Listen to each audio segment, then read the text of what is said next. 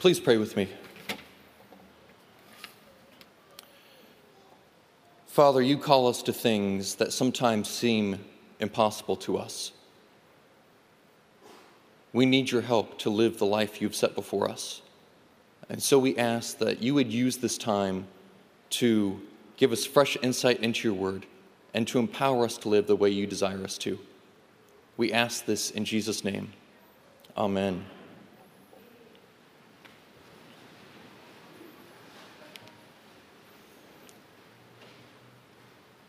This summer, I was on a road trip with some friends. We were on the Indiana Turnpike, and I was driving. Uh-oh's right.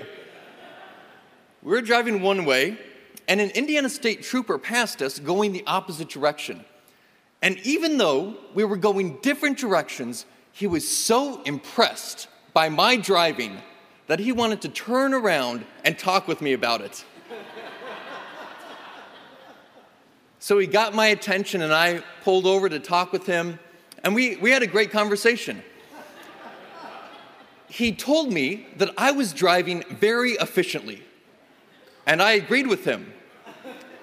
He wanted to know about Pub Club, and so we talked about Pub Club for a while. We had a great conversation. He was a great guy. He had all kinds of technology in his car. He not only had a computer, he also had a printer. And so he went back to his car and printed out a nice certificate for me. And the top of the certificate read, "Warning."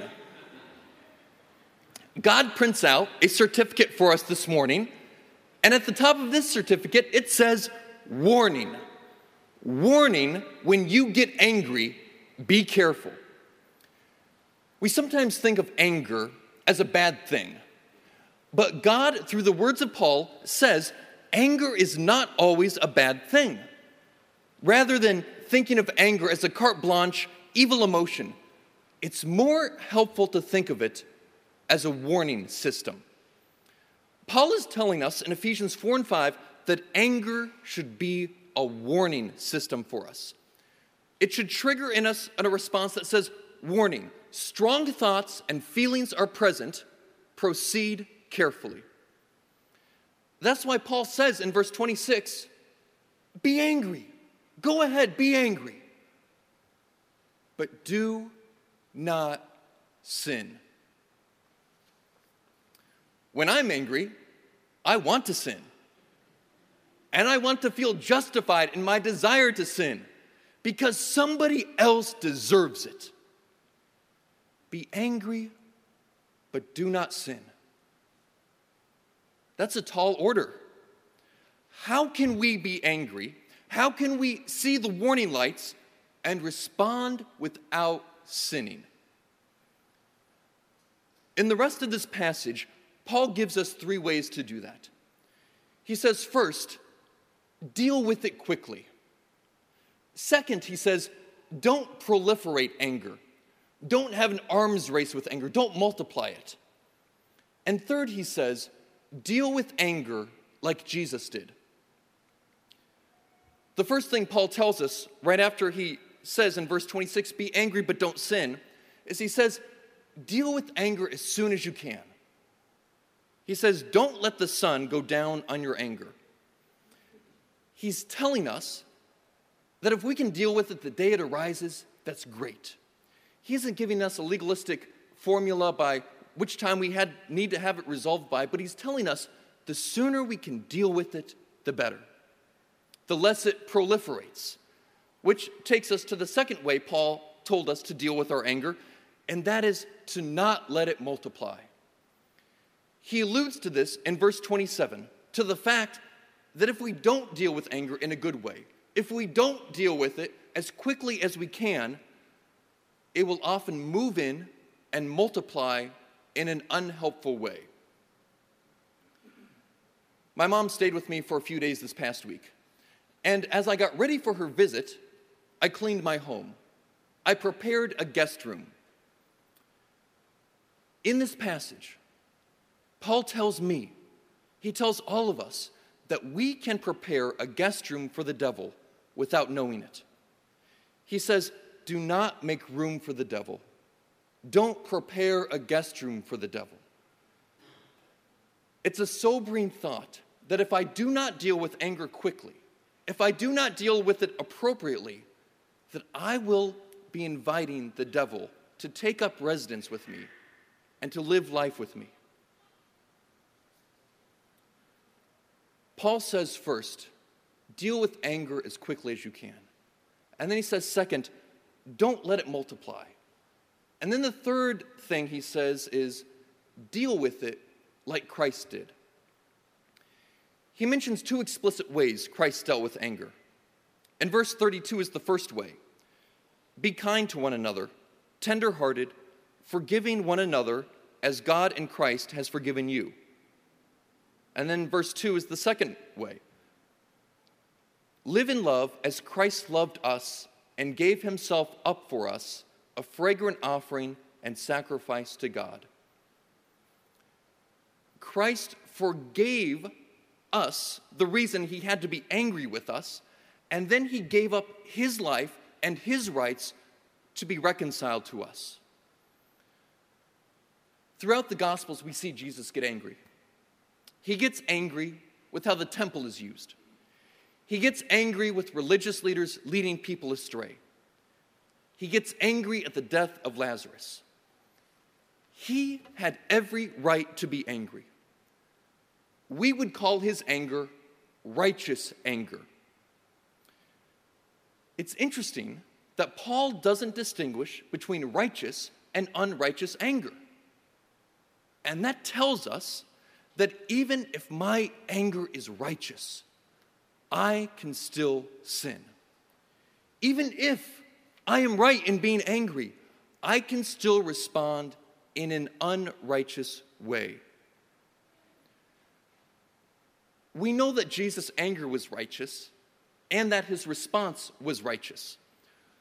We can look at stories of how he dealt with this anger, and we see that example as it plays out in his life.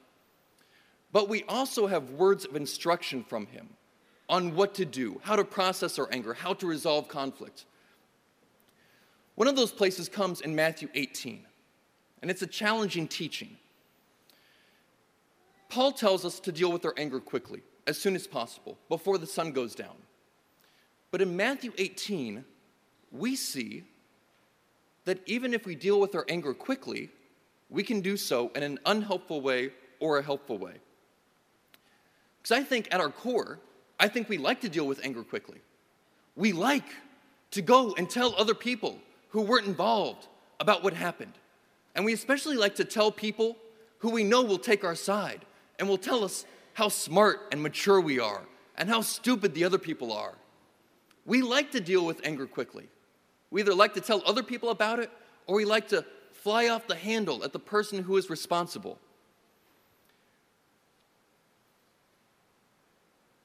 Jesus says that's one way to deal with it quickly, but that's not how I want you to deal with it. He says that way only multiplies and makes room for the devil. And this is what he says in Matthew 18. He says, if another member of the church sins against you, go out and point the fault when the two of you are alone. And from there, Jesus describes how to proceed if that doesn't work, if that doesn't mend the relationship. The thing I like about that teaching from Jesus is that if we together do that in a consistent way, it makes it a safe community for us to mess up. Because we're all going to be messing up. It makes it a safe environment to resolve our differences and our anger with each other, because we can know that the focus is on resolving the anger and the conflict and not on making other people look bad, not on proliferating the conflict. That's the thing I appreciate about this teaching. There's another part about the teaching I don't like so much.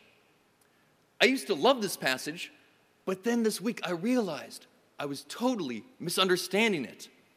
This is why I used to like the passage. I used to think that Jesus was saying the responsibility is on the person who caused the conflict. The responsibility is on the person who sinned. And you know why I like that? Because I think, yeah, I know that I mess up from time to time, but I think that other people mess up way more than I do. And so in my misinterpretation, which is a delusional thought, of course, but it's a comforting thought. I wonder if you ever think that. I'm sure there's some of you out there who do.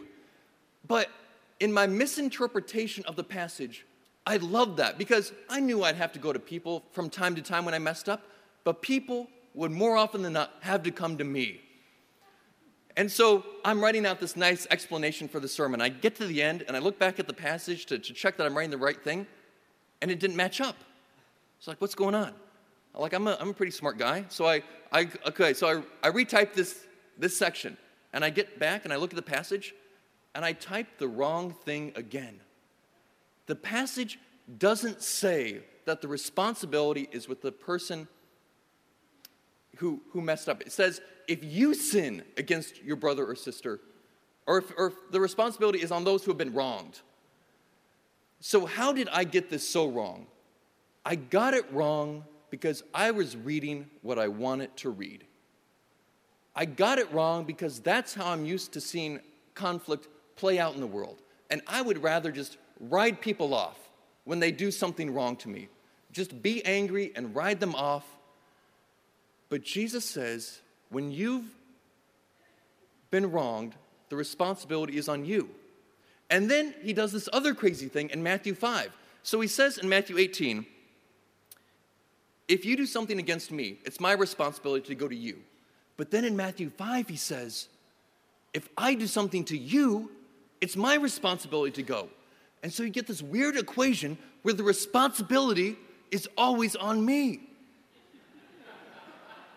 When I realize there is anger present, when I realize there is a breakdown in relationship, the responsibility is always on me. The responsibility is always on you. Anger challenges our maturity. It challenges us to deal with life in a mature way. When I'm angry, I think that I'm more mature than someone else. And Jesus and Paul come to us and say, prove it. Prove you're as mature as you think you are, and go and initiate the reconciliation the way Christ did. It's always our job to address anger directly, quickly, and like Christ did. It's fascinating that throughout the Gospels, Jesus is constantly saying, don't worry about everybody else. Worry about yourself. When we get angry, we think the other person's responsible. They're the ones who have messed up. They need to come. It's their responsibility to make it right. And Jesus says to us, that's how the world does it, but you guys are different. He says, you guys are my peacemakers. In the Beatitudes in Matthew 5, Jesus said, blessed are the peacemakers, for they will be called children of God. Conversely, we could flip that around and say, children of God are peacemakers. And in Ephesians 5:1, we hear Paul tell us, as beloved children, be imitators of God. Be imitators of Christ's ways. So go ahead. Be angry, but do not sin. Deal with it as quickly as possible. Don't let it spread. And deal with it the way Christ did. Laying aside the fact that someone else has messed up. He stepped in with self-sacrificial grace and initiated reconciliation. If you want something very practical to deal with anger this week, I suggest memorizing Ephesians 4:29. I'm going to try and do this myself. That verse says, let no evil talk come out of your mouths, but only what is useful for building up as there is need, so that your words may give grace to those who hear.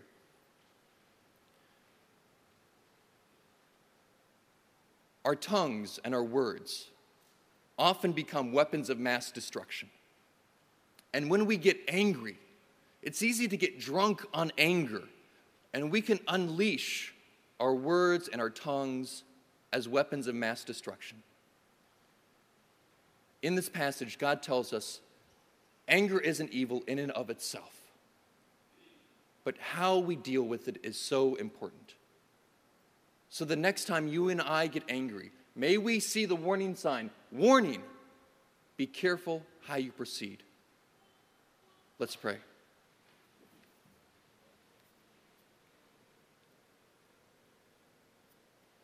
Father, we know our strong emotions, and you know our strong emotions. I thank you that you give us the freedom to be angry. We need your help. We may have learned things this morning or been reminded of things, but we know that none of that will matter unless you empower us to live this out. Would you give us the knowledge of how much we've been forgiven by Christ? Would you bless us with your Spirit to have the integrity and mercy to deal with anger appropriately? Please empower us to be peacemakers. We pray this in your Son's name. Amen.